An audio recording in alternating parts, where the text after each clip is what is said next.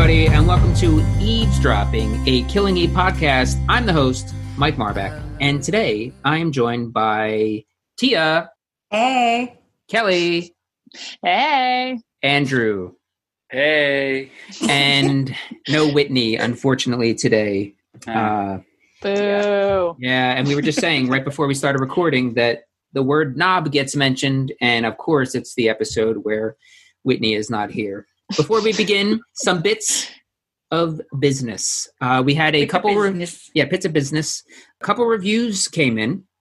This one from DSM HRD, 2 stars. Good start. Who leads off, guys, watch again before you podcast. I tried to listen to this starting with season 3, episode 1. It was painful. Not understanding the flashbacks was to Dasha and not Villanelle, thinking the wedding was in Italy when everyone was speaking Spanish, just completely not thinking carefully about the show. It sounds like people just sitting around talking as they watch the show high. Well, I must say that last sentence is fairly accurate. Yeah, but I will say that out of all the times I'm high throughout the day, especially these days, I am not high when I'm watching the show. Yeah. Also, both of those were mine. Both of those things were my bad, and I own them. Yeah, it was just stupid details that I missed for sure. Sure. Here's the deal. We make mistakes on this show, but oftentimes, as was the case within these complaints, they are corrected within the show itself by other people, because this is not a one-person podcast. So even though it's 2 stars, which based on the review is fairly generous, you are in the running for that Killing Eve prize at the end of this season, DSM HRD. But if this person wins, I can't imagine they're going to listen again to hear that they've won. But who knows? Our next review comes from Kenny Stan 424, who says, "Love, love, love. Love this podcast so much. ! It's not the most in-depth. Yeah, it's not the most in-depth, as others spend a crazy amount of time on things, but this is the most down-to-earth and funny.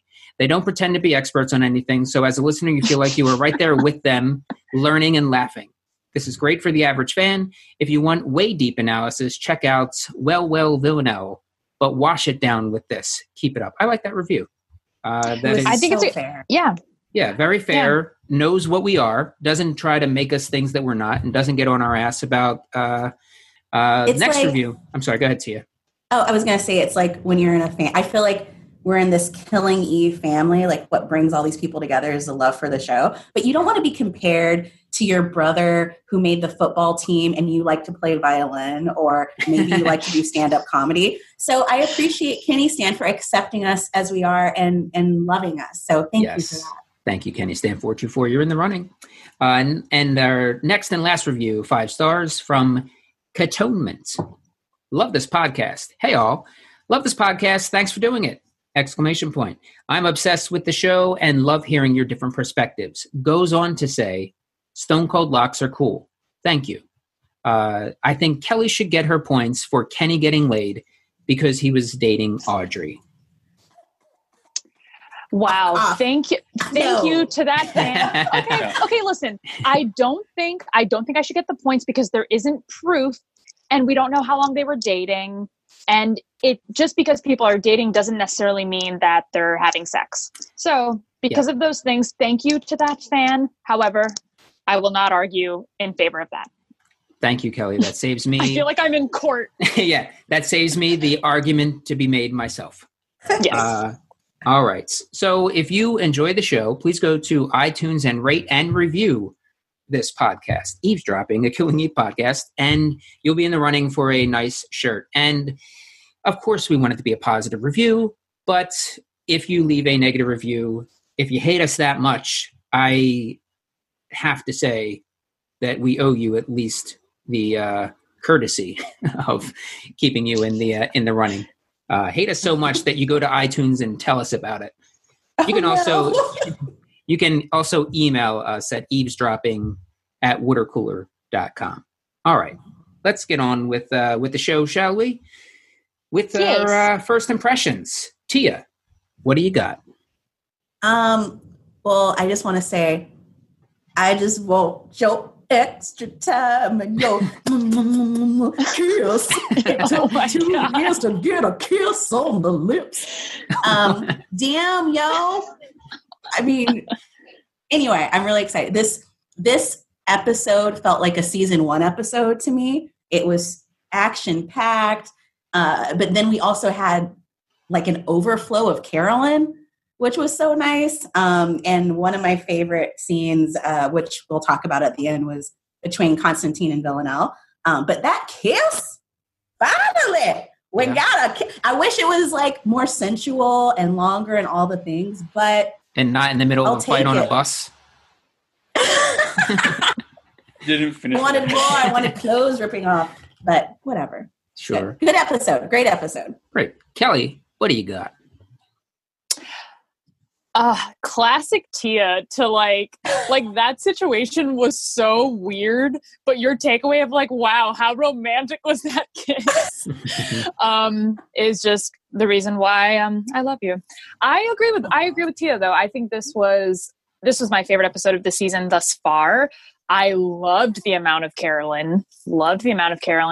I thought it was like the tempo was really great, and things are starting to finally happen. Like those 2 episodes were very much like, ooh, what's going to happen? Whatever. And I love that, boom, we have like Eve and Villanelle finally seeing each other.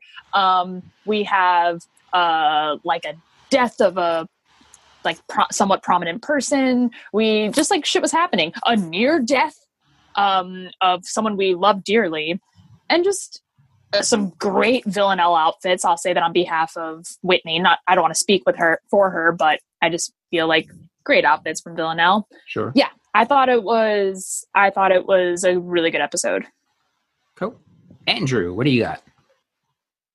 I think I'm going to reiterate what Kelly said. We talked about it last week, like that we felt that this episode was going to be the episode where we really drop into gear, because it just feels like we've been revving up till now, and now we're off to the races. And also, Villanelle rocking a David Byrne suit. Yeah, it was. It absolutely was. She came on, and I was like, "Let no days go by." Yeah, same as it ever was. Yeah, that was absolutely a David Byrne like suit. She looked like Kermit wearing the David Byrne suit. Yeah, she looked like a Tom Hanks at the end of Big. When he's made small again, of course, and he's got the big suit on. Yeah, she was living inside there. So I must admit, I did not like that outfit. I liked it for the fun of it. That was probably right. I love it for the fun of it. And I love it for this witty banter, but I was not a fan of it in the moment. Like as the bus was driving away, I was like, dude, this is probably my least favorite Villanelle outfit. Yeah, it is not something that was designed for her actual body. Yeah, and it's not something. Which normally, go ahead, Kelly. Oh, sorry. I was just gonna say, and it's not normally her clothes are like tailored so perfectly to like her body, and so I think we're just so used to seeing that threw me off. Yeah, it's not something you put on if you are anticipating getting into a bus fight. So definitely not. Or running into like your ex for the first time. I'm like, come on, Villanelle, that's what you brought to London? Yeah. Just shocking. Yeah. Not to mention she had that amazing wide-legged gold pant with like the polka dot blouse. Yeah. I'm like, why didn't you wear that? Like I felt like each one of those legs she could fit in her whole body. Those were massive. very wide. Yeah. I will say the outfit is very reminiscent to like old 90s R&B singers. So maybe she was going to sing, I'll make love to you to Eve. Yeah. Who knows? But it fits with that time. Baggy suit. Wouldn't put it past her. Yeah. I enjoyed the episode. A lot of great outfits for sure. I did like that we got them together.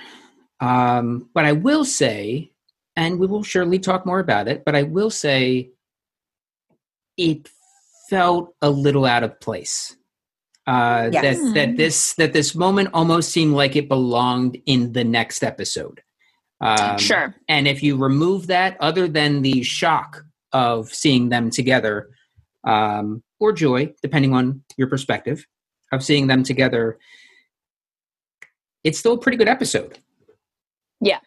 And it makes that moment, if it's later on, a little more built up. But it was cool seeing them. I agree. It seemed a little forced.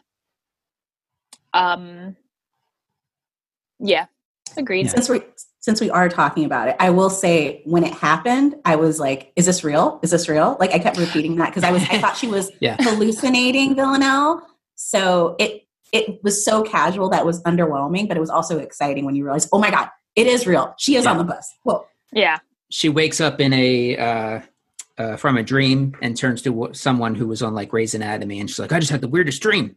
I was part of MI6 in London." Pulling from the Newhart storylines. No one's familiar with that? No. Nope. Okay, Andrew is. Yeah. So, real quick, just a quick diversion. Bob Newhart, one of my comedic idols, and the comedic idol of many, is part of a show called The Bob Newhart Show. And then he did a show called Newhart years later. And the way that Newhart ended was that he wakes up in bed next to his co-star from the original Bob Newhart show years and years earlier and says, "I had the weirdest dream. I was running a bed and breakfast in New England."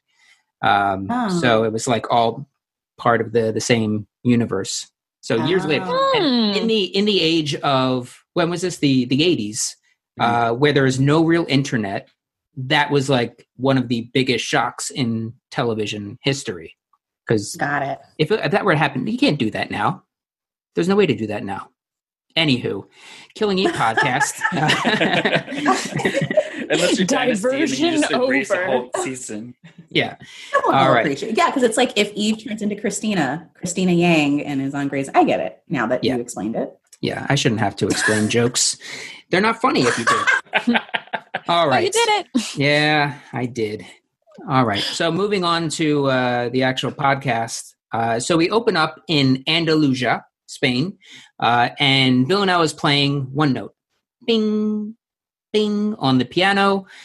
And I guess she's posing as a piano tuner, right? Yeah. Posing as a piano tuner. I guess that's a job. Yeah. Yeah, it's a job.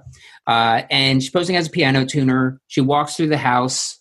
Well, before that, she's kind of reprimanded by the owner who says, "Hey, that's a really expensive piano, so maybe take it easy." Which is she's there to kill this woman anyway, but it just pushes her over the edge. She kind of goes after she hears her doing her own music, and kills her with a piano tuner. A very sharp piano tuner. Awesome kill. Yeah. Oh, it was. Yeah. Very cool, clean kill. And I feel like we don't really see Villanelle throwing stuff often. So I enjoyed that. Yeah. It's good to see her just chuck shit once in a while. Yeah, like a throwing star or something. Just like, ta, ta, ta. Yeah. It's cool. Yeah. So she, right in the back of the head, which I guess she throws it with such precision and force that immediately this woman is dead. Yeah. I would have thought that it would have taken a little bit more, but, I'm not a doctor nor an assassin. Nor do I would double tap, personally. For sure. Yeah. You got to double check. Yeah. I don't know. I imagine it would be similar to like shooting someone in the head, right? And it's like when you shoot someone in the head, they're pretty much dead instantly. Yeah, but a lot of times the bullet will go much further in than it seemed that piano tuner did. Yeah. I guess so, but maybe she... What'd you say, Tia? Fast and hard? I said the bullet is fast and fast hot. And hard. Fast and hard and hot. Yes. So yeah, I think the bullet. Yeah, it's just bullets be hot. Yeah, they move a lot quicker than someone can throw. Yeah. Right. It's true. I guess so. My whole thing is like maybe it would like it just hit a spot on her head that just was like good night, She has a spot on her head that hasn't fully developed like an infant. She has a soft spot. Yeah, like a little. Oh no! Oh, she hit. I it will in her say, soft spot. oh, no. It's hilarious just thinking of adults that would still have baby soft spots in their head. I'm sure they exist. Oh Lord.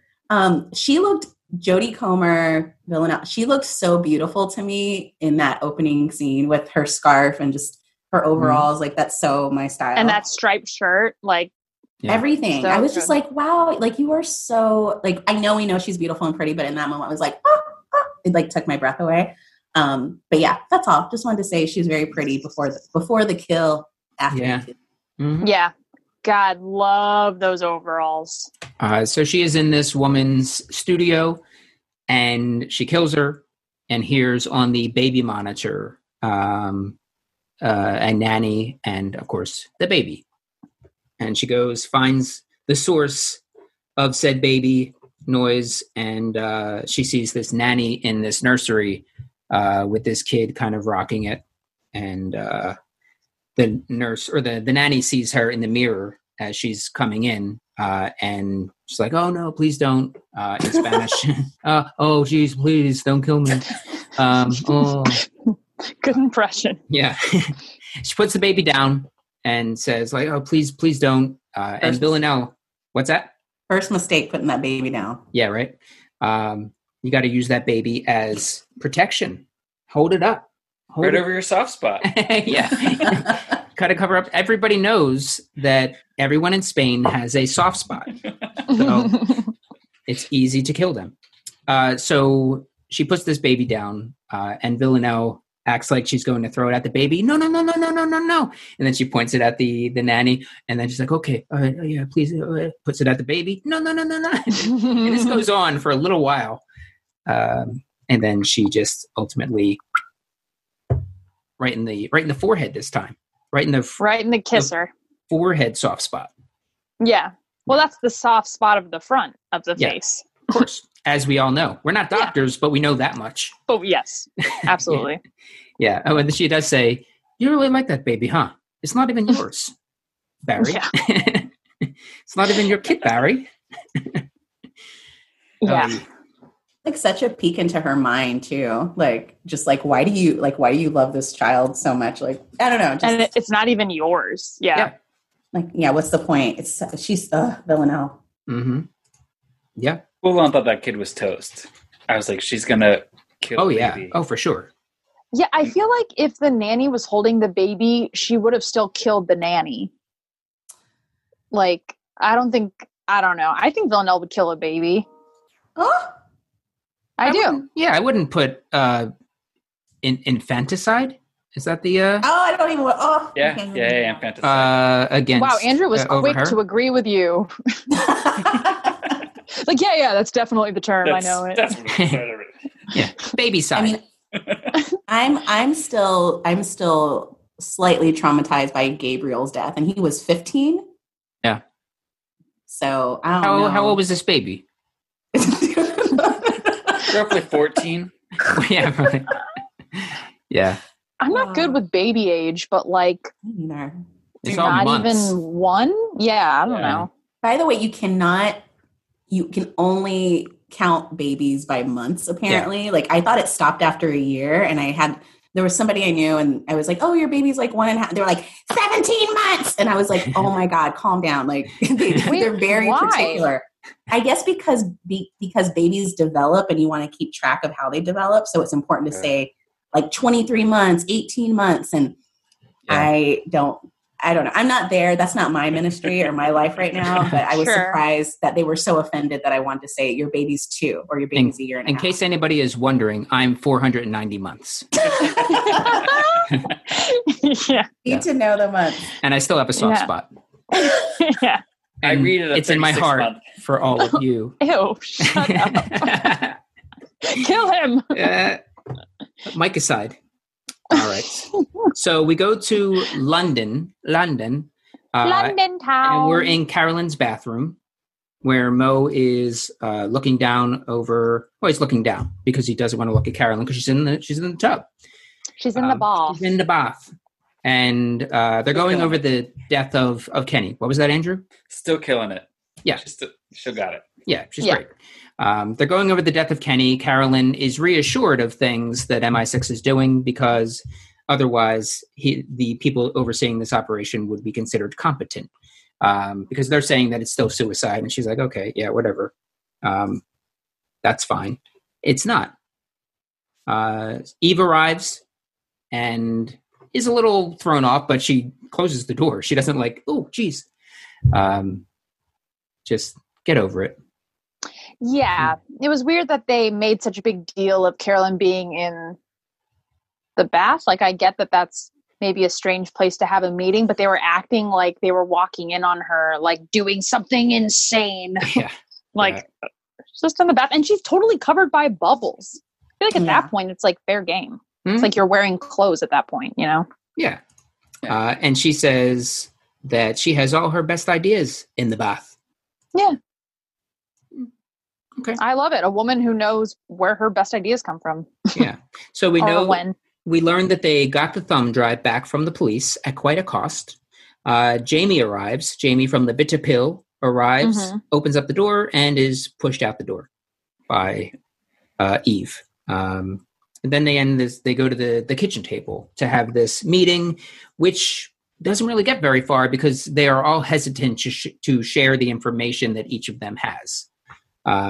They got the phone, and they have the thumb drive, but no one is willing to share the information. Jamie and Carolyn start insulting each other. Eve gets on them and tells them to stop, that we have to share, knock the shit off. And then Geraldine pops in. This is literally the most parenting this house has ever seen. Shut up, Geraldine. I loved it. She's such a weirdo. Yeah. Didn't add anything. It's like, we get it. We know. Go back to sleep. I want to just echo from the last. Like, go back to sleep, Geraldine. Yeah. I know, I'm being so mean. I'm sorry. I rewatched all of season 8 of Game of Thrones on Saturday to prepare for our Game of Thrones podcast we were doing on Sunday, which is finally going back and doing our SR/Emmy Stark Raven Mad Awards for Game of Thrones season 8. And it was interesting to see Gemma Whelan, who plays Geraldine in this, plays Yara in Game of Thrones. The different, she can act. Like, they're very different roles. And she almost looks a little different in both, even though she's not really made up too differently in Game of Thrones. So just like a full on approach. Like, she's good. I mean, just seeing her smile, her smile in Killing Eve, it's like, whoa, you never smiled in Game of Thrones. Yeah. Well, there was that one time. When she was with Alaria Sand. Yeah. Sure. True. Yeah. So, yeah. Something that they clarified, which was nice, but now I'm like, ruh-roh, is they talked about how and when Kenny died. Like, they said that he was totally fine and he didn't actually die till he hit the pavement. Yeah. So what? Now I'm wondering, we had somebody say like, oh, do you think Constantine did it? I still don't want to believe he did it, but I almost feel like maybe it was someone he kind of knew or was comfortable with. But yeah, that was, I don't know. So something totally, like, he was totally fine. So what does that say then? That he, like, what is the alternative? That he was injected with something, or there was some kind of sort of or like shot and struggle? Then thrown off? Yeah. That's what it seemed like they were saying. Like, he wasn't injected with something. So no injection, no struggle. When he left the roof. Yeah. When he left the roof. When he exited the struggle, like, they could have been fighting, and then, like the whole bicycle kick off a roof. Yeah, when he exited the roof and fell to his ultimate demise. Or maybe he did jump, but it was jump to escape. He missed the trash can. Yeah. By just a little bit. He missed all the hay that's usually there. He was trying to parkour and just missed it. Parkour. Yeah. Okay. I kind of assumed he was thrown off. Yeah. Probably was. Yeah. It's just who did it, though. Do you think Constantine did it, or do you think it was some random? Do you think it was no? It's a classic. Who has done this? I mean, I think Constantine is Kenny's dad. So if Constantine did it, consider my mind blown. But I don't. Sonticide? What's it if you kill a son? I think that's it. Sonticide. Yeah, Kenny's side. Yeah. Yeah. But who knows? I just don't want to believe Constantine did it, but he totally could have. I don't think Constantine gets his hands dirty like that. No. I think he pulls the strings. I think it's been so long since I think he's killed some people in his life, but in the 80s, he's retired, maybe early 90s. Yeah, that's basically, behind him. In the YouTube prime, that's when Constantine killed, but since then, no.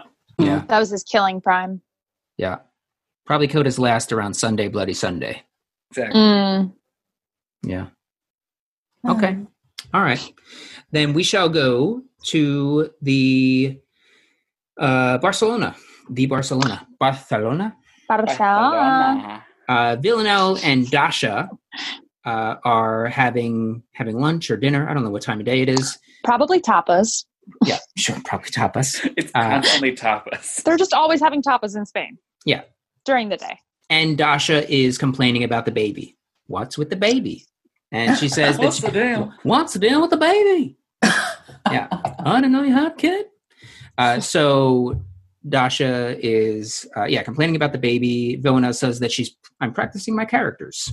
And she notes, Dasha, notes that Villanelle has been unfocused and kind of manic over the last several days. So we're seeing, Dasha is seeing that the information that Eve is still alive is impacting her. I don't know if Dasha knows that would be a reason, but because she doesn't bring it up as such, but it clearly is. And we see that play itself out in the episode for sure. Yeah. I miss knowing why people are being killed. I feel like in the first 2 seasons we knew, like, oh, this person's connected to this and that. I don't know why that piano lady had to die. They do say later on. I'm sorry, were you going to say something, Kelly? No, just opening my mouth in agreement.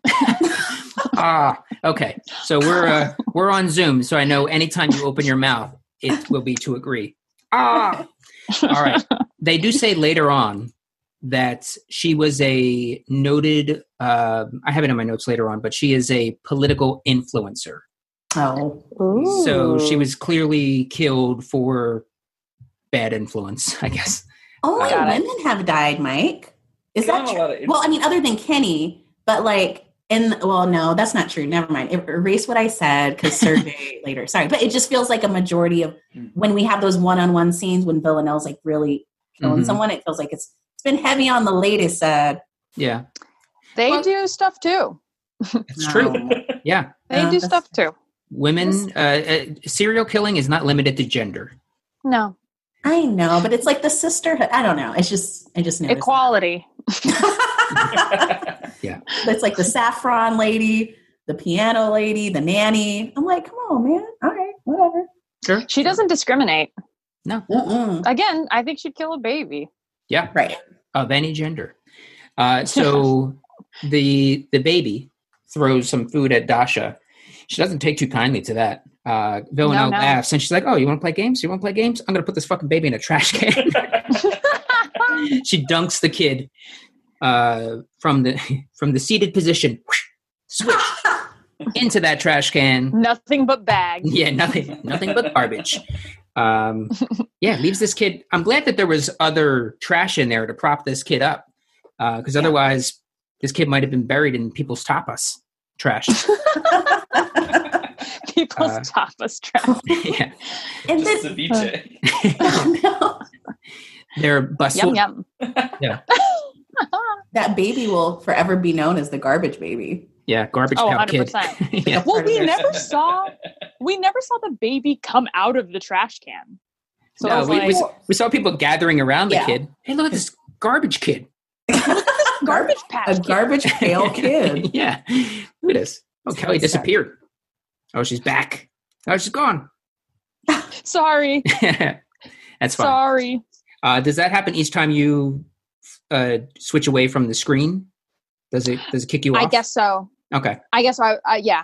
Okay, so every I time was Kelly checking my- disappears, we'll know she's not paying attention. Yeah, just know that I'm on Facebook. No, I was checking my battery life. Gotcha. All right. Yeah. All right. So the kid is garbage, and they carry on with their conversation. Dasha is saying that she is the only one that will take Villanelle on because she's a bit of a problem. That Dasha keeps asking the 12 or her higher ups for more quality recruits, and she's like, "Well, what can you do? You work with what you got." So this crowd is gathering around the baby, and she gets a new target, which is in London. She says no, first of all. She's like, "No, I can't do it. I'm not ready. Not gonna do it. Not gonna go to London. I'm not gonna do it. Not gonna kill." Yeah. So she ultimately agrees after Dasha says, like, "Nah, come on, grow up. All you need to go to London is anorak and a face like cheese." So, Shade. yeah, she's like, "You're right. I can handle this." So she goes to London. She goes to London. Goes to London. She knows what she knows. She knows who is in London. Yeah. So Yeah, of course. That's why she's like, I don't think this is the if we could skip the whole yeah. That's just like, no, come on. London is like a massive city, though. But I guess with Villanelle, it wouldn't. I'm sure her concern isn't so much running into Eve, more so than like, oh, I will Seeking her stop out. her. Yeah. Yeah. So she's not ready to see Eve again, but she's like, all right, fine. It didn't take much twisting of the arm, but she agrees. Not at all. All right.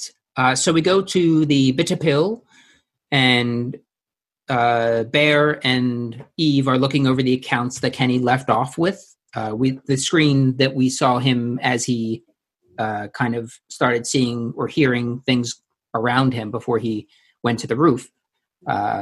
We see that screen that he's looking at with the different accounts on it. And they figure out that the Rubik's Cube is code for this sheet and possibly for other things. So they're looking over. Eve points out like, oh, that account looks different. And they bring that Rubik's Cube over, do a little twist, couple turns, and Eve sees that it says Panda.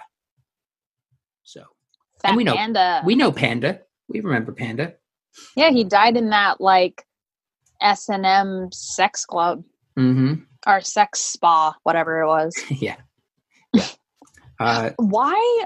I don't know if this is something I missed. But why would Kenny leave that clue in case something happened to him and people like needed to know? I would assume so. Okay. Yeah, and just another, just kind of backup. There's not more to say. Yes, that's Cool. that's why I feel that happened. But if you want to say more stuff, Mike, go ahead. No, it was just for some reason I was going to continue rephrasing what I had already said. Continue to agree with what has been established. Yeah, when I could have just opened my mouth. And I would have known. Yeah. All right. So Panda, and she says she gets them into the room. All right, but you got to understand, once I tell you about them, your lives are in danger. And Jamie's like, okay, well then don't. And she interrupts. They're so called the 12 is this. Yeah. That timing was great. Yeah, it really was. He's like, okay, well then don't fucking tell. Oh, bitch. Yeah. Yeah. He's good. I like Jamie. I like guy who plays hot. Jamie. Okay. Yes, he's really cool. I did sense some sexual tension between him and Carolyn when he was asking about the biscuits. I was just like, I think Carolyn's like, he could get it. Yeah. Yep. Yeah. I felt that too. Yeah. You're gonna get it. He gonna get those biscuits. he got the title. He got the title this time. And early on in the episode too. Meetings have biscuits. Yeah. Anyway, They should. He's probably gonna have a long stay if he said the title. I don't know. I feel like that's an important role to have. It's like, we're giving it to you, Jamie. Yeah. Or they're giving him weight so they kill him off and we care about it. Yeah. Like, but he said the title. Why is it? Yeah. All right. So once I tell you this, your lives are in danger. Okay, don't tell us. Okay, he's dead. the Panda was tracking double agent for the 12, who was Frank Helton, who lost his knob and his life. And she starts talking about Villanelle. There's this assassin. And they kind of... yeah. And this account that they're referencing after Frank was killed went dormant until recently. There's been activity. 3 transfers in the last 2 months, totaling about 6 million euros. And the remaining accounts was moved to Geneva or something. And we need someone that can get access to those accounts.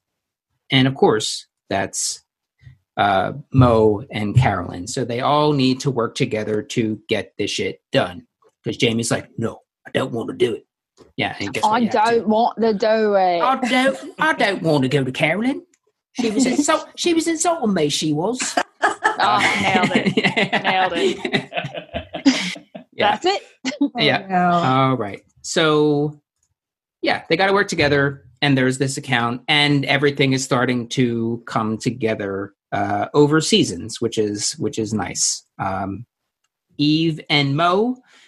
She goes and talks to Mo, asks him to look into the account. He's like, "Come on, what? Why? I mean, I got this. I did this already. I'm working for Carolyn. I got to do this too." And she's like, "Look, son of a bitch, if you thought this was going to be easy, then just fucking get out of my face." And he's like, "All right, fine." There's a line in there at the end. Eve is just such a teenager slash spoiled brat in my mind. Like when yeah. There's the part where I guess he says something about MI6 protecting them, and she's like, "Oh, you think what the result of that?" And she's like, "It's not good." Yeah, not good. Yeah. She walks away. Yeah, because he's looking through the papers, and he says for her specifically that she should probably look into or get protection because she is so close to all of this, and she's had multiple run-ins with all of the major players that we know of so far. So yeah, why don't you get some protection? Hey, do you know what happens to people that get MI6 protection? And then it was that line. Not good. Yeah, it's not good. Yeah. It's not Nailed good. it, Tia. It's not good. Not good, Mom. That's it. It's like, Yeah. oh my gosh, Eve. Like, Yeah, come on. superb line delivery from Sandra Oh. Yes. All right. So we go to Constantine, who is at the office of Charles Kruger. And Kruger is talking about his son's dancing and insulting Constantine while he does it. Do you know what popping and locking is? Have you ever popped and locked? Oh, you couldn't do that because you're old. You'd probably break something. You'd bust a hip. And Constantine just like not having any of it. It's like, it's so weird how much emphasis, how like the callback of the son's amazing dancing. Like, because Carolyn does it later too. She's like, how does he do this? And she like does that shoulder movement. Yeah. He must have been talking about this to everybody because they're all old buddies. So it must have been something that through the years, he just is like Uncle Leo from Seinfeld talking about Jeffrey in the Parks Department, talking about his son who can pop and lock, break dance. It's got the moves. Man. Yeah. All right. Yeah. So someone has siphoned 6 million euros. Sound familiar? From, you think? From the Geneva accounts. And Charles vows to find the person responsible, but he asks Constantine for the money in the meantime. So if this is the account for the 12, and there's $6 million an account, because I'm sure they don't have just like everything in one bank account. They got one joint account for all. Yeah. And it's under in all their devices account nickname, the 12. It's the 12 SHHHHH. Yeah. So one of their accounts, there's $6 million missing. He's in charge of it. He is not going to be good for him. So he asked Constantine for this 6 million to just kind of cover it until he finds to use his word, the scoundrel. Like, you took 6 million euros. Yeah. Why I oughta. Yeah. We'll get you. Yeah. So do we think that Charles took this money? That he did something with this money, or that there's actually somebody out there that's kind of siphoning money? Because I don't think what happened. Okay. I think he knows what happened because I don't know, that little like run that he did when he saw Carolyn and Mo. I don't know. It's just he's guilty. The way he's hugging Constantine, asking for money, I don't know. Just his body language just was like guilty. Okay. Yeah. I do think he's a middleman, though. Not sure he took the money, but working for someone. Yeah. He's a bag What man. is that based on? Just really nothing. But he just doesn't seem. He doesn't like. Why would he call those? He's the accountant. He would be like number one person accused of something shady going on. Mm-hmm. Which I guess wouldn't change the fact that he was taking the money for, or like if it was under someone's name, someone else's name or something. I don't know. Yeah. Andrew, you were going to say? I was going to say, the way he turned and jogged away from Carolyn, I guess that was his sprint. Yeah.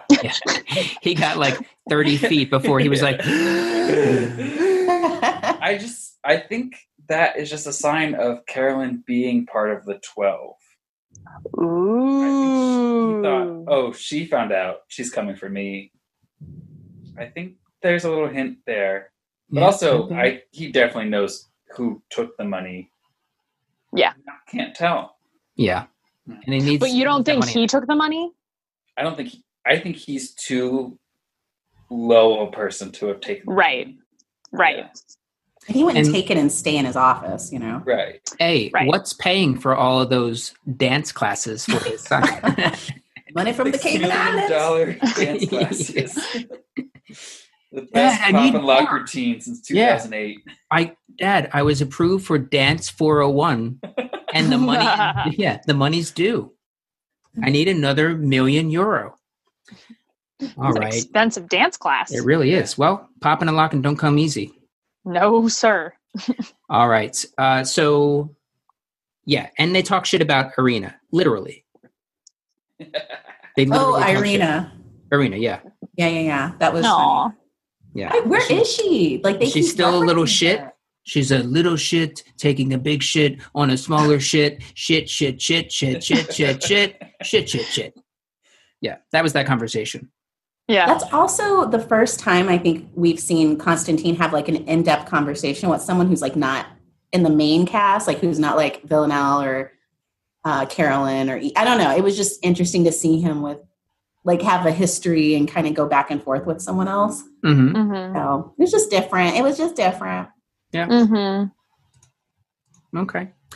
So we go to Mayfair, London. Villanelle goes into a perfume shop and she wants to smell powerful. She tells this perfumist, what would you call this person? Grumier? Perfumer? Andrew, was that, what was it? Grumier? Perfumier? Perfumier. It Okay. sounds- I think it is a perfumer. Perfumer. Or Maker of flavorist? perfumes? Flavorist? Fumer? All right. So she goes and talks to this dude who is selling scents, and she wants to smell. I want to smell powerful. I want to make people gag with it. And Yeah. he starts like, okay, well, I got some floral scents over here. You can take a look. I'll start spraying some of this. And she's like, I'll start spraying some of this. Yeah, I'll tell you how like you the want way to you smell. I guarantee it. Yeah. And she's like, how about I to describe to you how I want to smell? And slides a wad of cash across the counter and describes in detail what she wants to smell like. I want to smell like a Roman centurion who's coming across an old foe who in battle once hurt him greatly. But since then, the Roman centurion has become emperor and is now powerful beyond measure. Yeah. Barry. She basically recited like a Shakespeare play or something. Yeah.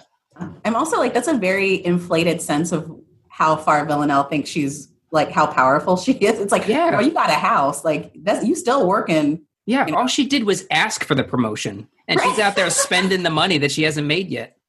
Well, because as we're literally right now, as we're talking about this, I'm wondering like what that all was about. Like, why was she so obsessed with smelling powerful? And I wonder if it had anything to do with the fact that she was like gonna stalk Eve and kind of needed like a boost of like ego and confidence. Yeah, I'm sure that definitely plays a part. Yeah, it's like All getting right. your nails did. Huh? I said it's like getting your nails did or something. Exactly. It was like her way of being like, you got this. Like a pep talk. Like Yeah. a smelling pep talk. Yeah. Also, Deleted her scene name- probably has her blasting some Lizzo. That's funny. But they're like, I don't think this is the vibe. And they're like, yeah, this isn't the vibe. Yeah. I was gonna say her name comes from a perfume. Right. Mhm. Yeah, that was like a whole thing in season 1, like Yeah. the Villanelle perfume bottle. So maybe that's, I don't know. I guess it's a nod to that. Maybe. Mhm. I think it's all of the above, Ooh, and nice. Option D. probably more, Yeah.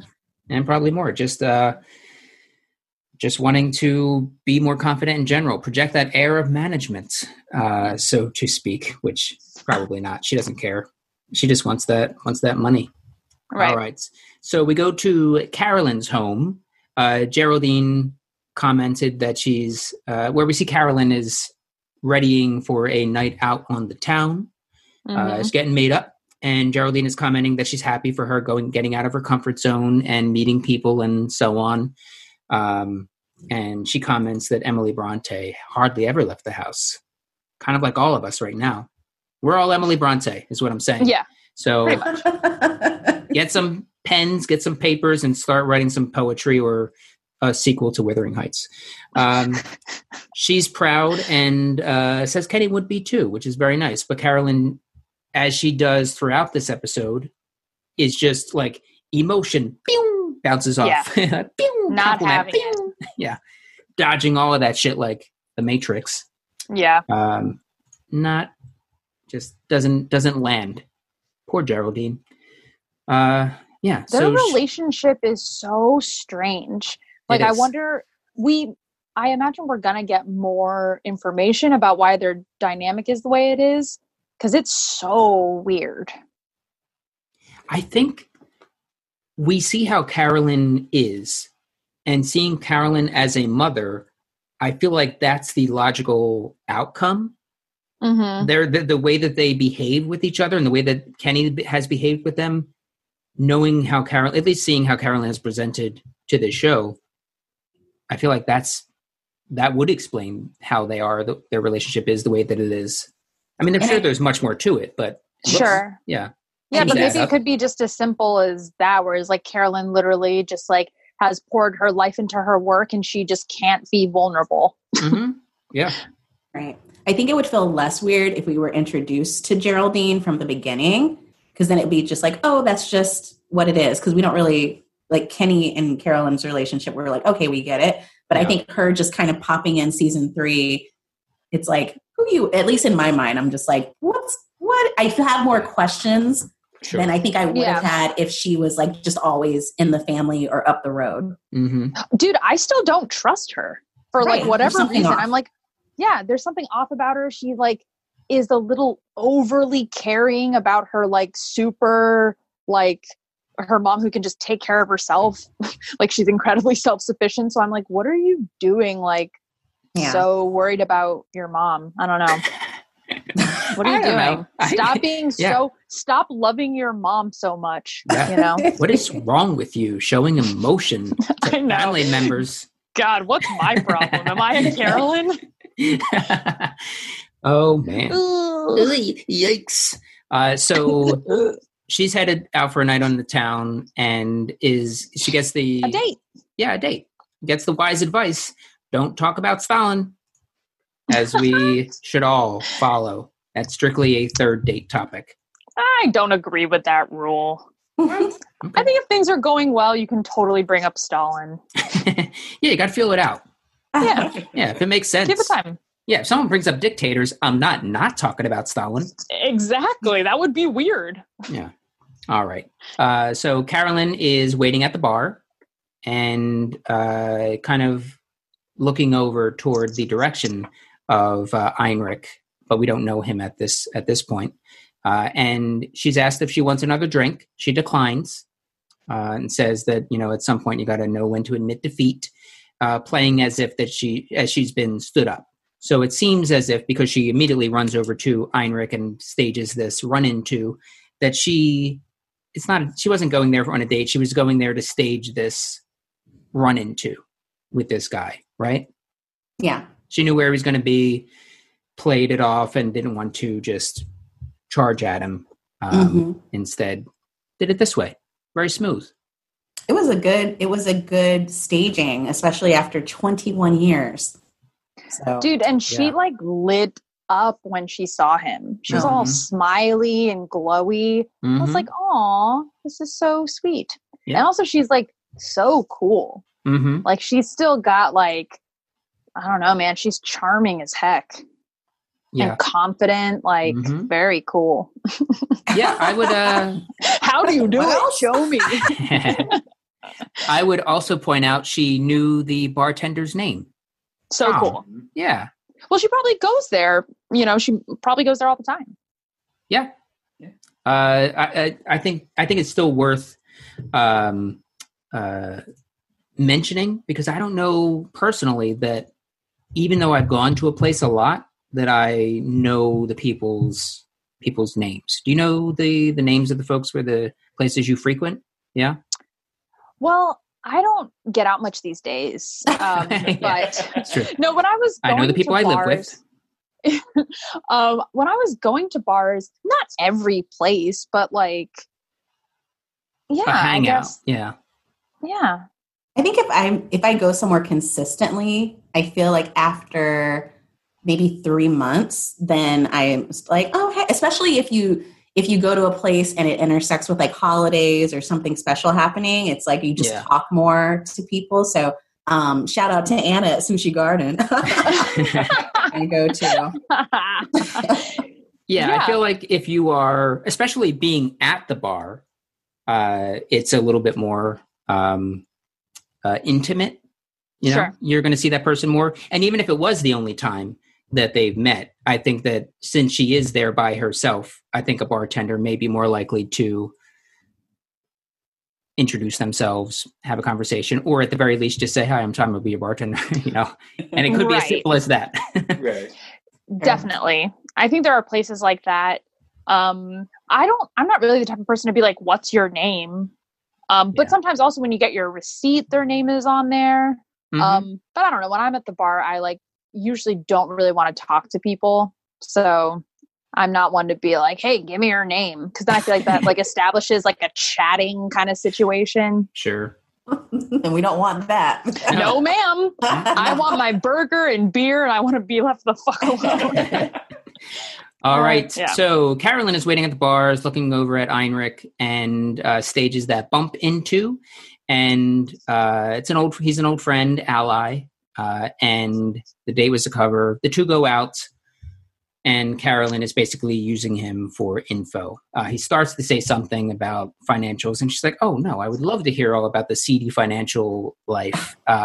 Is exactly why she's there. And that's it. Where did they go to eat? What were they eating? Chinese. Looked like It looked like chow mein or Asian style noodles of some kind. Looked so good. Drinking beers. She was all casual. I loved it. Yeah. Like two teenagers. It was adorable. Absolutely. Yeah. We cut to the next morning. Carolyn is way hungover.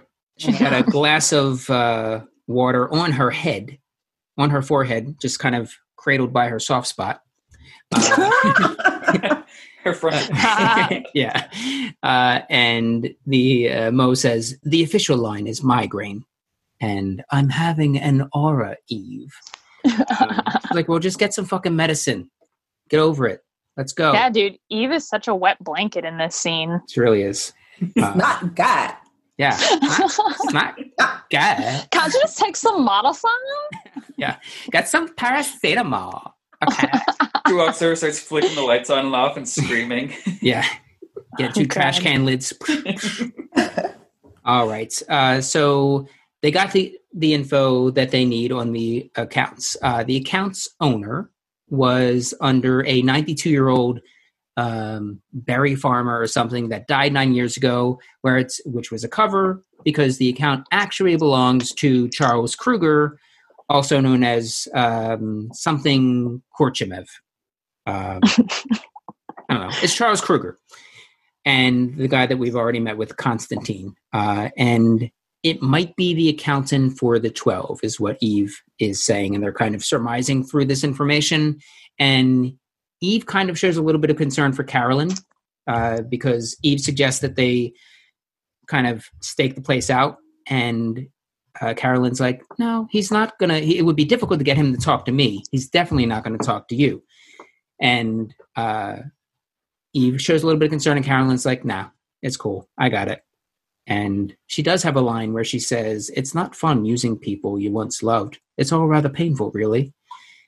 And Mo says, do you think she meant a word of that? Or do you think a word of that was true? And Eve is like, nah, I think she loves it. Yeah. I think she does, too. I think Carolyn's built for it. Yeah, I think she finds it fun. Yep, she's built like a Ford truck. Comes to relationships. Yeah. Like a Ford truck. Mm-hmm. Anything more on that? No. Okay.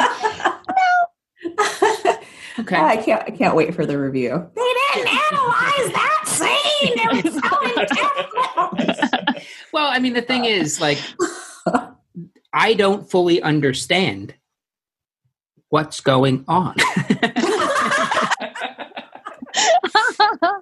I mean, we have the $6 million from Charles Kruger that belongs to the 12.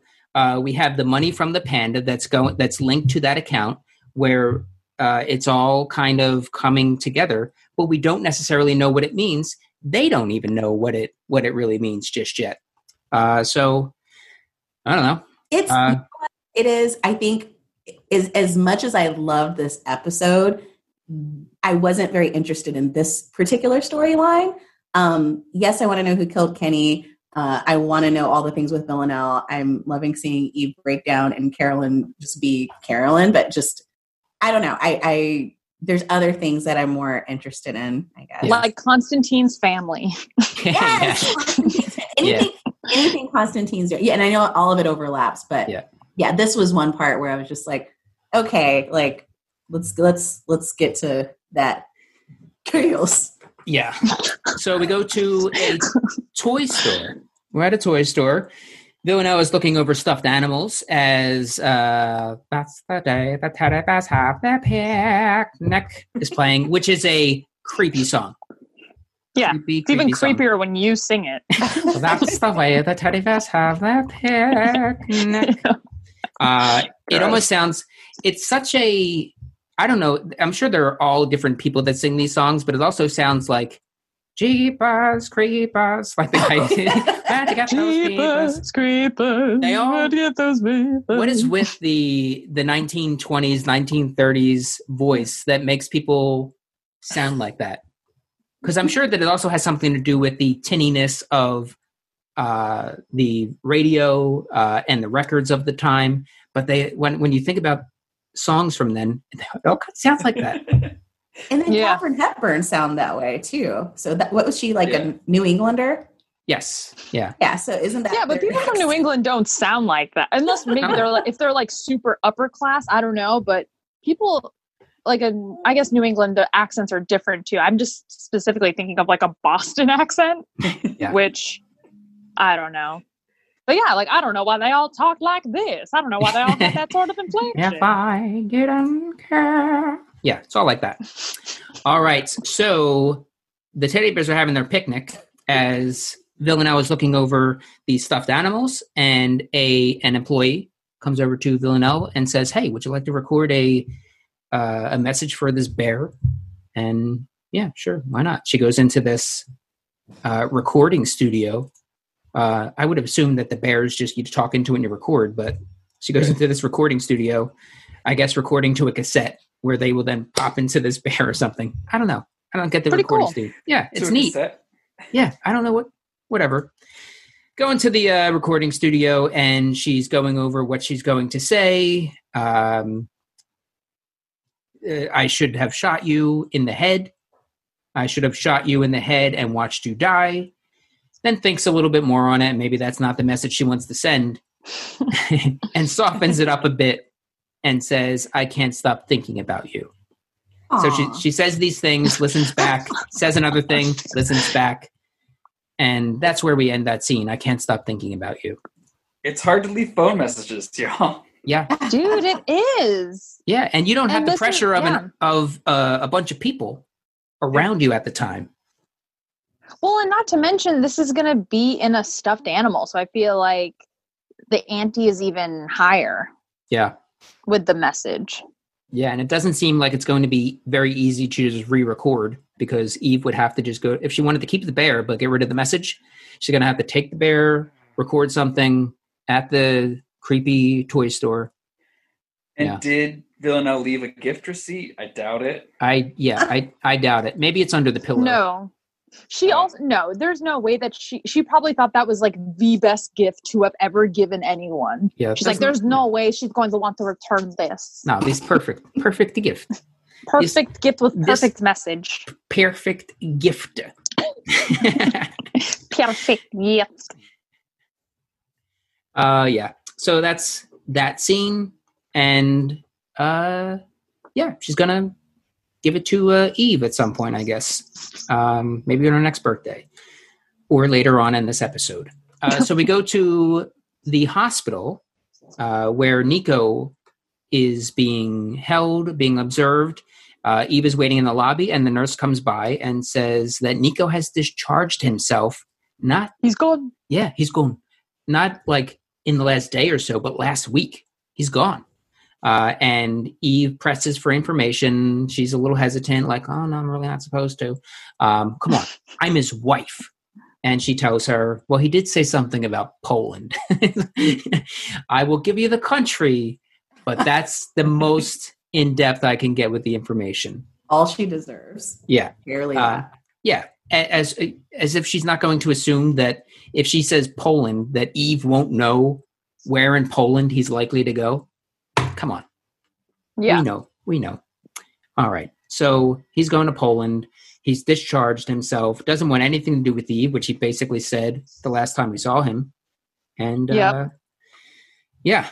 And so Eve gets the info, is kind of walking down the street in a absolute daze, is kind of startled out of it by some sirens.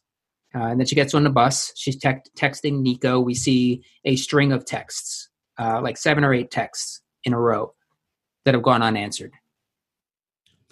Yes. I was going to say, good for Nico. Yeah. I'm clapping for Nico. Yeah. Bye, Eve. You're trash. Like, just, I'm so happy for him. It's like he is free. And I loved just the look on her face when she realized that he bounced without leaving her a note. It's like, what do you expect, boo? Like, you with Villanelle. Like, that's like your new, y'all about to go to Alaska and eat some spaghetti. So I'm very happy and very proud of Nico. Yeah. I'll tell you what, though. I feel like I'm more concerned for him now than I was before.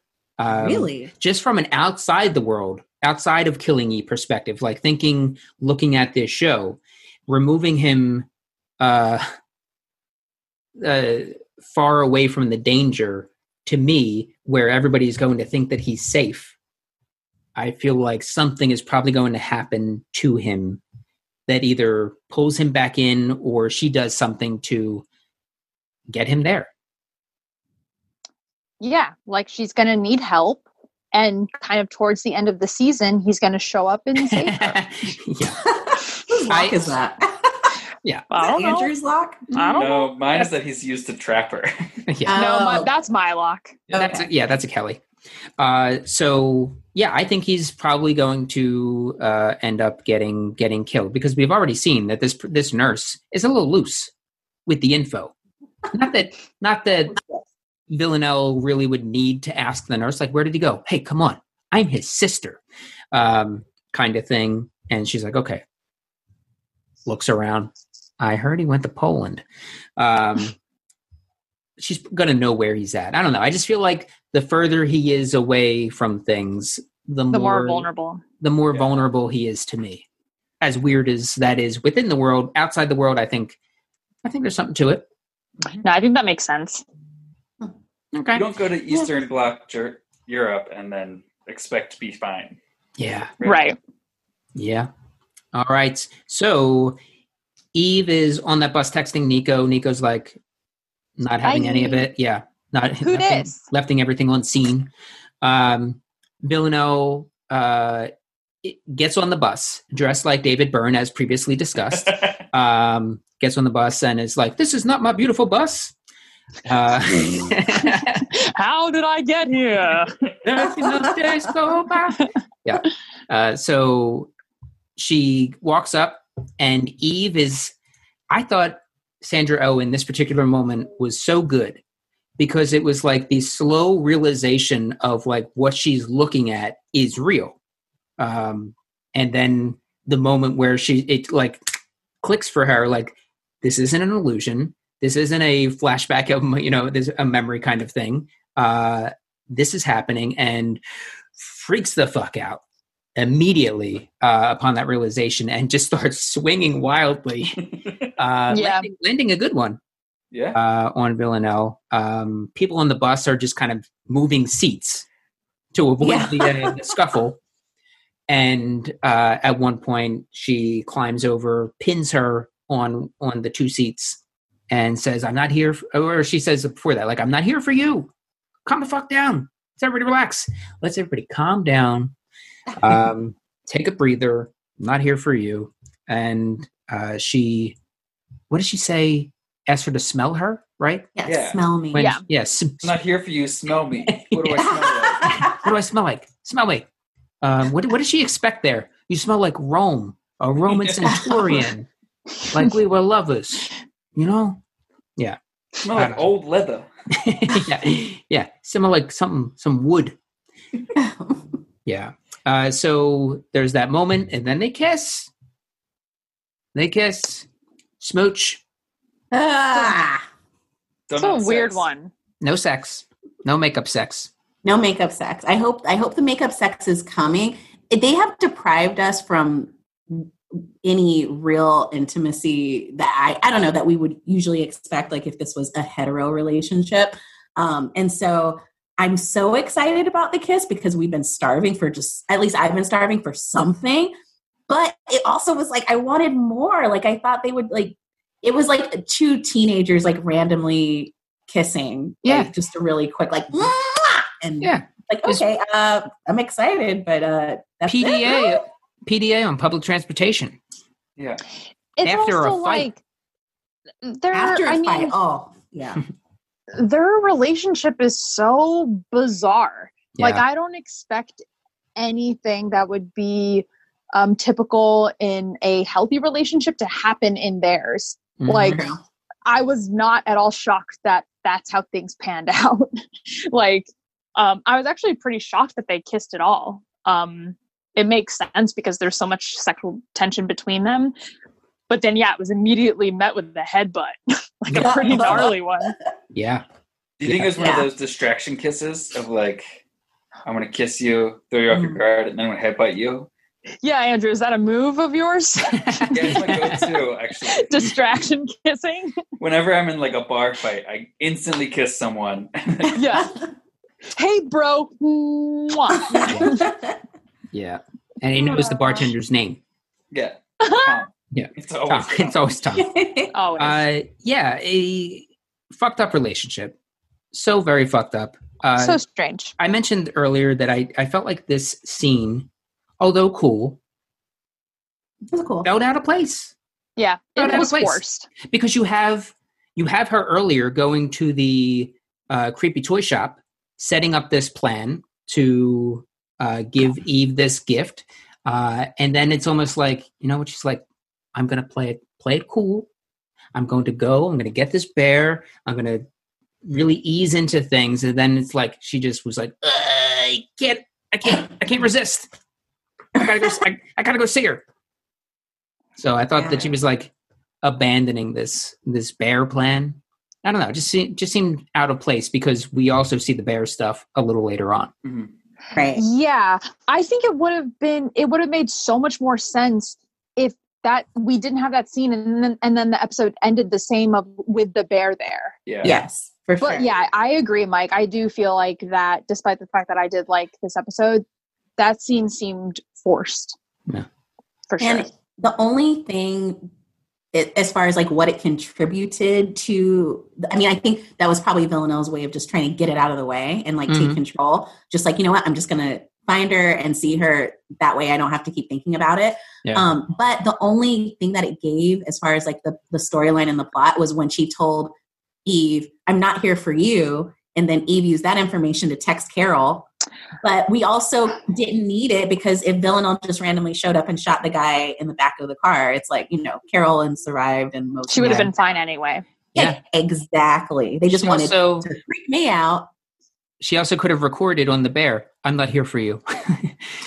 Right. P.S. I bet you wish I was here. Yeah. That's true. Yeah, it was really weird.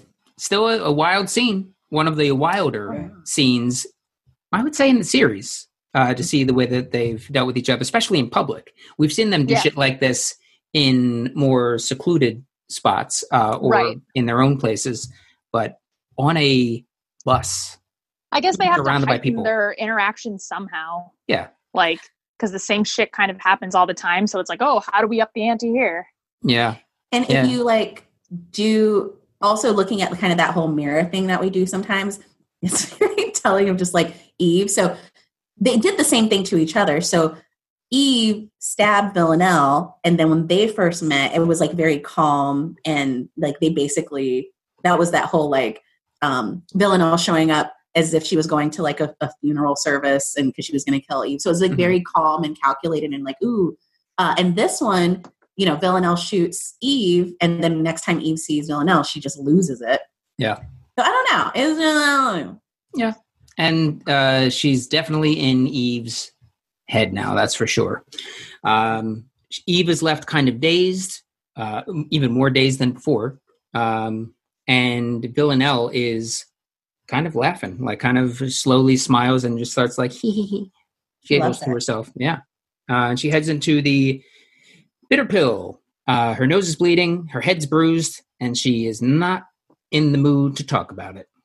Why did she clean herself up? It reminds me of those people who they show up and they're just like, don't look at me. But it's like, you really want people to like ask or look at you. It's like, go to the bathroom, wipe your face off, fix your hair, then go in. So it's like, of course people are going to ask. So yeah, it's like coming in a big, furry coat. Nobody ask me about the coat. I'm like, sure. Put on a little concealer for that giant bruise on your forehead, on your soft spot.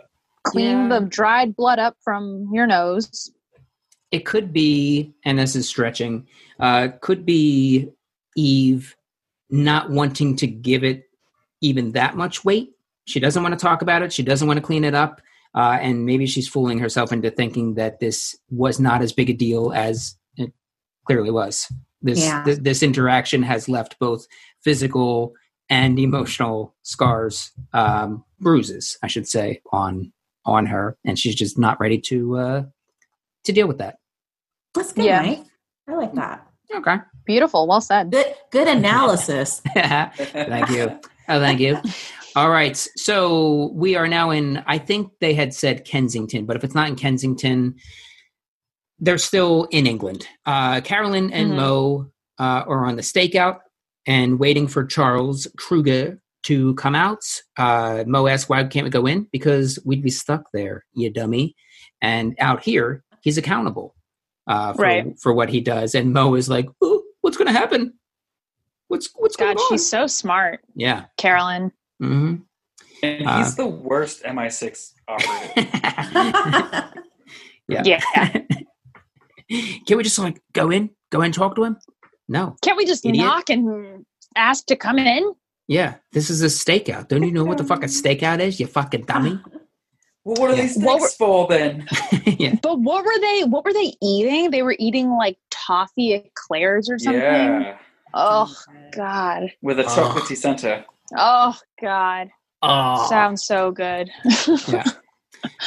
All right. So yeah, they're in the car, and we get a rear view mirror shot of a traffic cop. Kind of looks like Villanelle. You can see it through the visor. Kind of looks like Villanelle. We're not quite sure yet. And then we go to the bitter pill. Jamie is asking about what happened. Fine, whatever. As long as it's got, she says they don't want to talk about it. Fine, whatever. As long as it's got nothing to do with whatever we're working on, then I don't need to know about it. And Eve's like, yeah, about that. And then again, she's like, all right, so there's this assassin, which is just fun, who works for the 12. And then we kind of cut away from there. And then we go back to Kensington outside Charles's offices, and He's in charge. Charles is in charge, and comes out, sees Carolyn, or Carolyn sees him come out, and she immediately gets out of the car. He spots her and starts to run. Immediately is winded, or he's in pain. Something's up, maybe having heart attack symptoms. We don't really know. And Carolyn and Mo pull up beside him and say, "Need a lift? Need a lift?" Elbow outside of the window. Yeah, yeah, right. Hey, oi, need a lift? Hospital, maybe? That's my Carolyn. It's pretty good. Yeah, it's not bad. It's like Spot on. Fiona Shaw is on the podcast. Man, that would be Oi. that would be something. If we can get Fiona Shaw. If we could somehow trick her into thinking we were worth doing the podcast. Oh man, that would be wonderful. I'm going to make that my mission this week because I got nothing else to do. Yeah. Hey, why not? And it's probably just going to be sending one email to somebody. All right. Yeah. So yeah, we're back at the bitter pill because Charles has gotten into the car, and so they're brainstorming. Okay, possible assassin targets.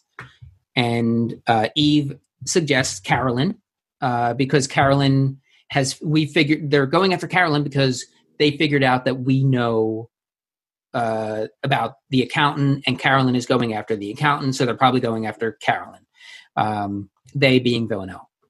Carolyn is making small talk with Charles about his son, and Eve is calling. Carolyn is ignoring. She tries Mo. Mo doesn't answer, and she says something to Charles that he accepted the job from the 12, like the money grubbing bottom feeder that you are.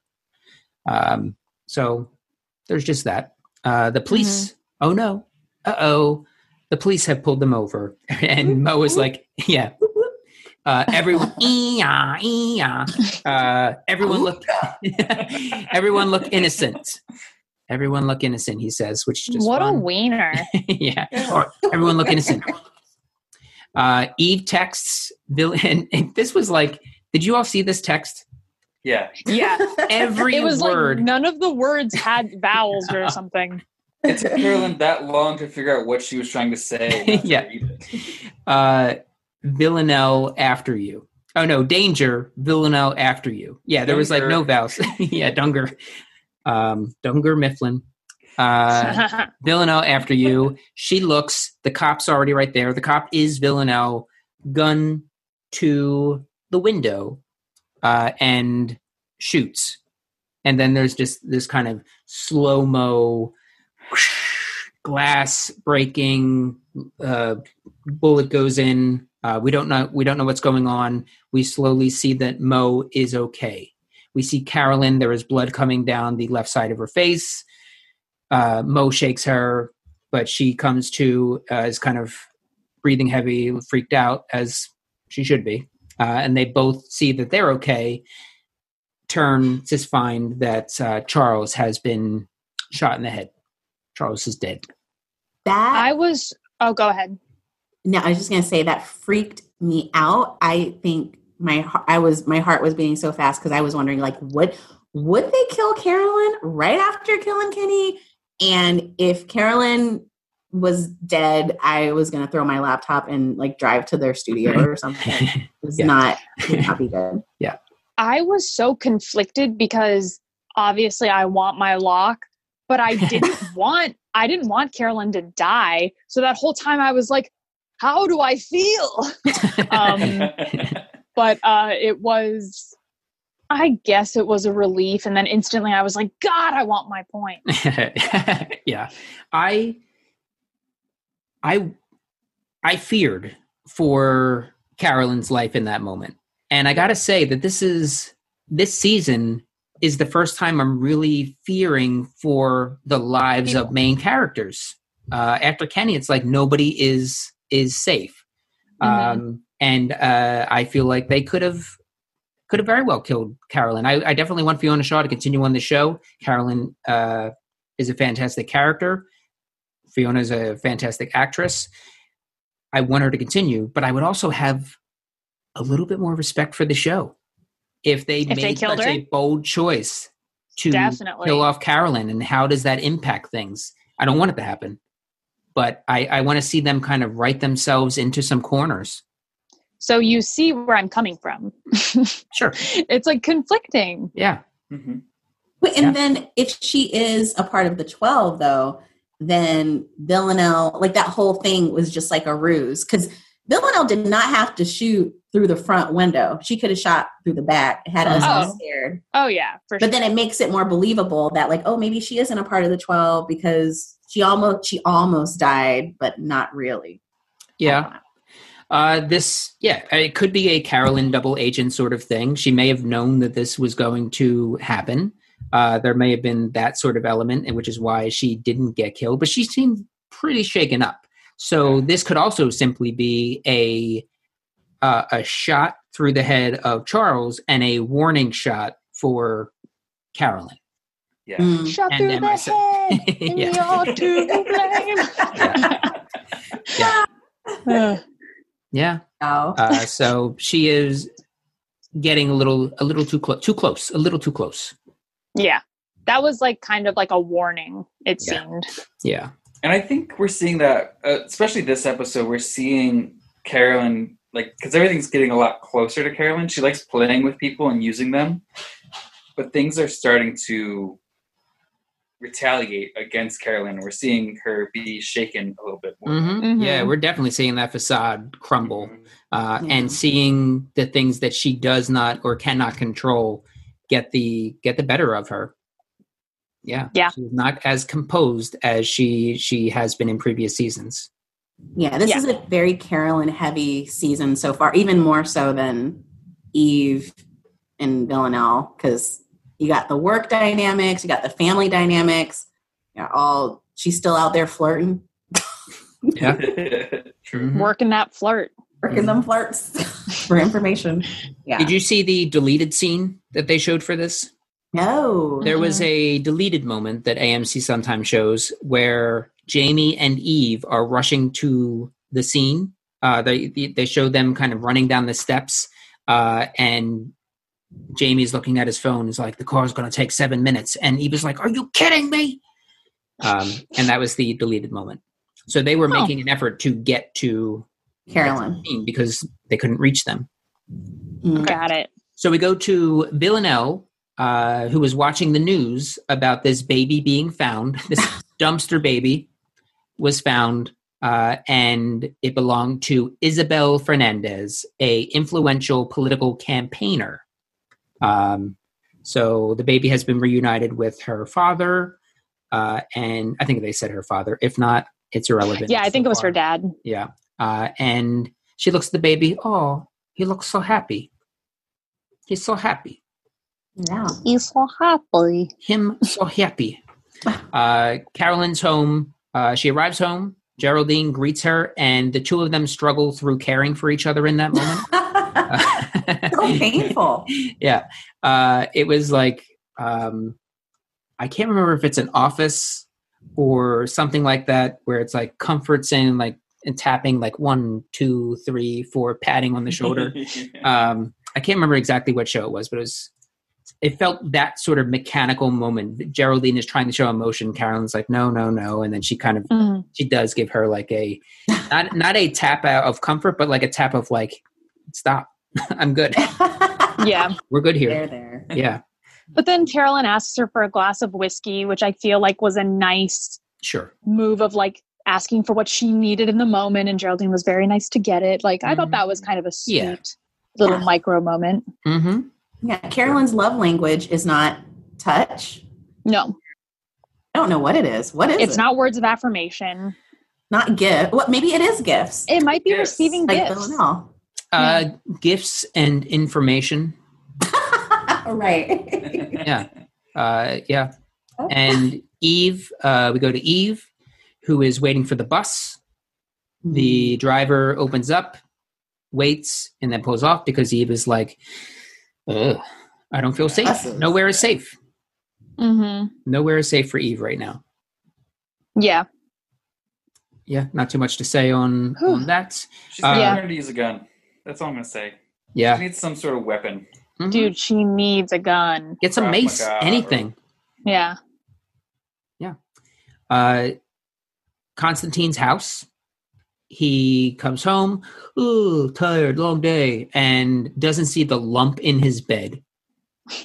And gets in there. Villanelle scares him, freaks him out. Don't do that. Never wait for me in the dark. My heart can't take it. And I just got to say, I would notice that. Yeah. Like, that is a body in your bed. Yeah. Definitely. It didn't work when I was a child hiding from my parents. You know, like, it's not going to work now. Yeah, maybe from his perspective, the lighting was playing some tricks. Maybe didn't quite look that way. But come on, Constantine. You're a member of the 12, and you can't notice a lump in your bed. Come on. Dude, he was tired, and it looked like a pretty plush bed. It really did. That's a quality comforter he's got. And it was also dark. Shadows can be weird. I don't know. I get it. Yeah. I get it. Okay. So Constantine is trying to find $6 million to give Sergei, Charles Kruger. And do you think Villanelle asked, do you think I was a cute baby? Do you think everybody looked at me? It was like, ooh, ah. And she says that he's more boring than the accountant that she just shot. You see his eyes kind of widen a little bit, but he doesn't. What? Yeah. What? What was that you said? What? Yeah. Did you say sorry, guy? Yeah. And then he gets mad at her. This is before, like, she makes him smell her. He makes him. She makes him smell her. What does it smell like? Power. Yeah. Power and knowledge. So he's like, no, you're an ugly. You're an ugly baby. All right, Tom. You had strange head. Bulbous. You're ugly head. Baby. Yeah. Let's go get something to eat, huh? And she asks, like, who was I in the photo with? And he's like, I forget. And she wants to know about her family, and she asks him to find them. And to keep power, you need knowledge, is what she says. So she wants to know about her family. And I don't know. All of these things are still pointing to Constantine being family. Totally. And the question should be raised: if Constantine is part of her family, is Carolyn part of her family too? Going back to who was it? Whitney's lock. Yeah. Yes. From before. Yeah. Totally possible. I was actually surprised that he did know, unless he was just messing with her, how she looked as a baby. Yeah. But he knew. Yeah. And maybe he's so he doesn't remember because it's him. Yeah. Yeah. I was in the photo with you. All right. Yeah. It was me. You got me, eh? Yeah. Oh, man. So Yeah, and then we go to our final scene, the final scene, with Eve at home. Another long day kind of deal. Another something in the bed. And she hears Villanelle's voice. Well, first of all, she thinks she hears something or sees something, right? Yes, there's like a noise. Yeah. I thought it was going to be Nico. Yeah. Hello? Nobody. And she's like, you're an idiot. Calm down. So she gets into her bed, lays down, and activates this bear. And of all of the takes that we heard, we hear a new one. We didn't get to hear what she went with until now. Admit it, Eve. You wish I was here. Mm-hmm. Admit it, Eve. You wish I was here. Over and over again until she finds it. Yeah. Until she finds it, rips it apart, finds the little device, silences it, and then turns it back on. Oh, does she turn it on? All right. Yeah. Yeah. She does. Ow! Ow! Yeah. So she is she is listening to that and feeling some things. Yeah. Eve has got it.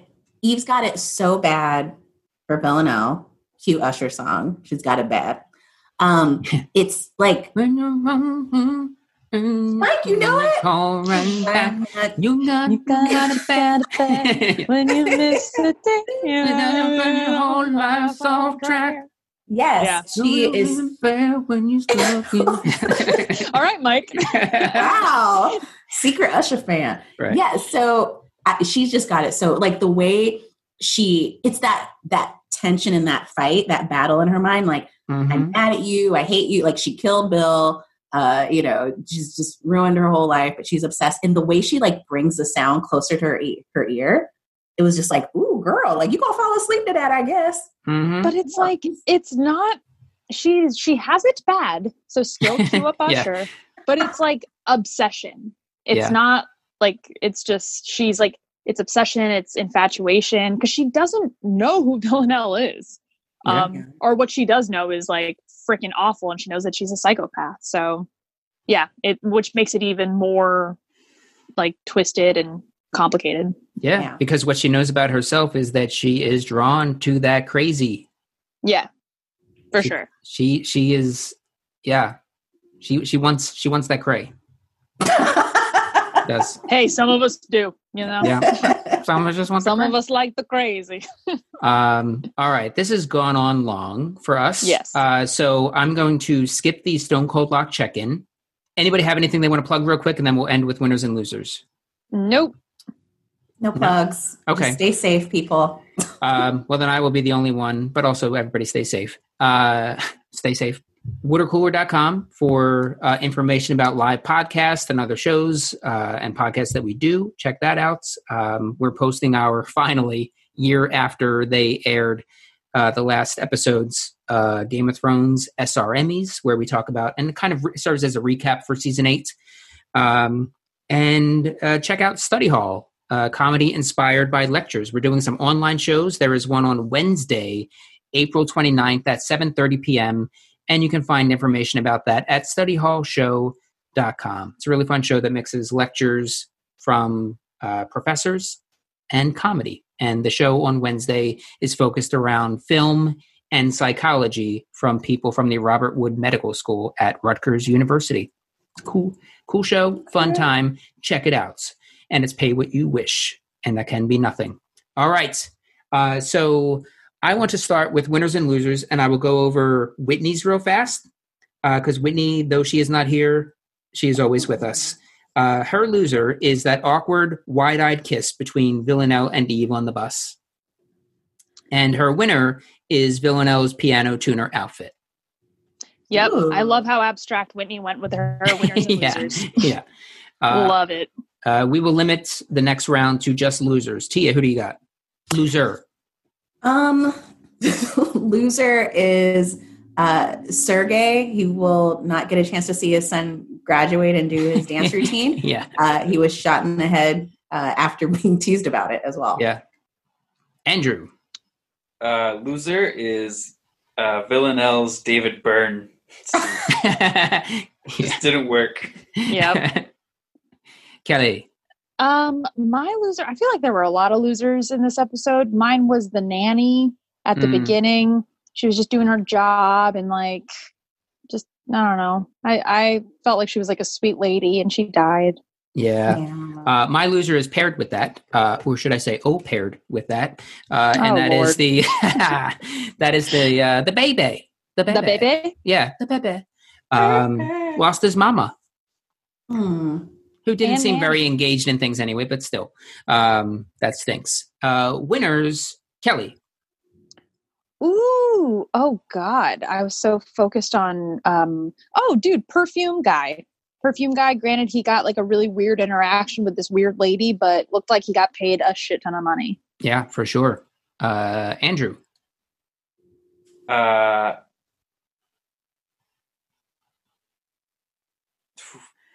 Let's go with the teddy bear industry. They got a good plug this week. Okay. Nice. Great. Not Cool. many winners. All right. Tia. My winner is Nico because he's free. He's probably living like the best life he's living. That is not even a word. Okay. Anyway, he's doing very well. Better than he's done in years. He's free. He's in Poland and he's probably still got his mustache and his knob for now. Yeah. Cool. I'm going to match that. I will say Nico is the winner as well. All right. Thank you, everyone. It went on for a little while, but it was a real fun chat. Thank you, Andrew. Thank you, Tia. Thank you, Kelly. Thank you, Whitney from afar. And thank you all for listening. Bye. Bye.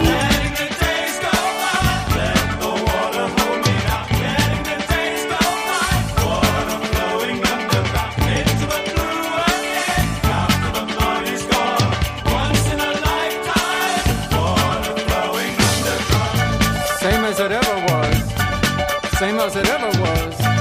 Same as it ever was.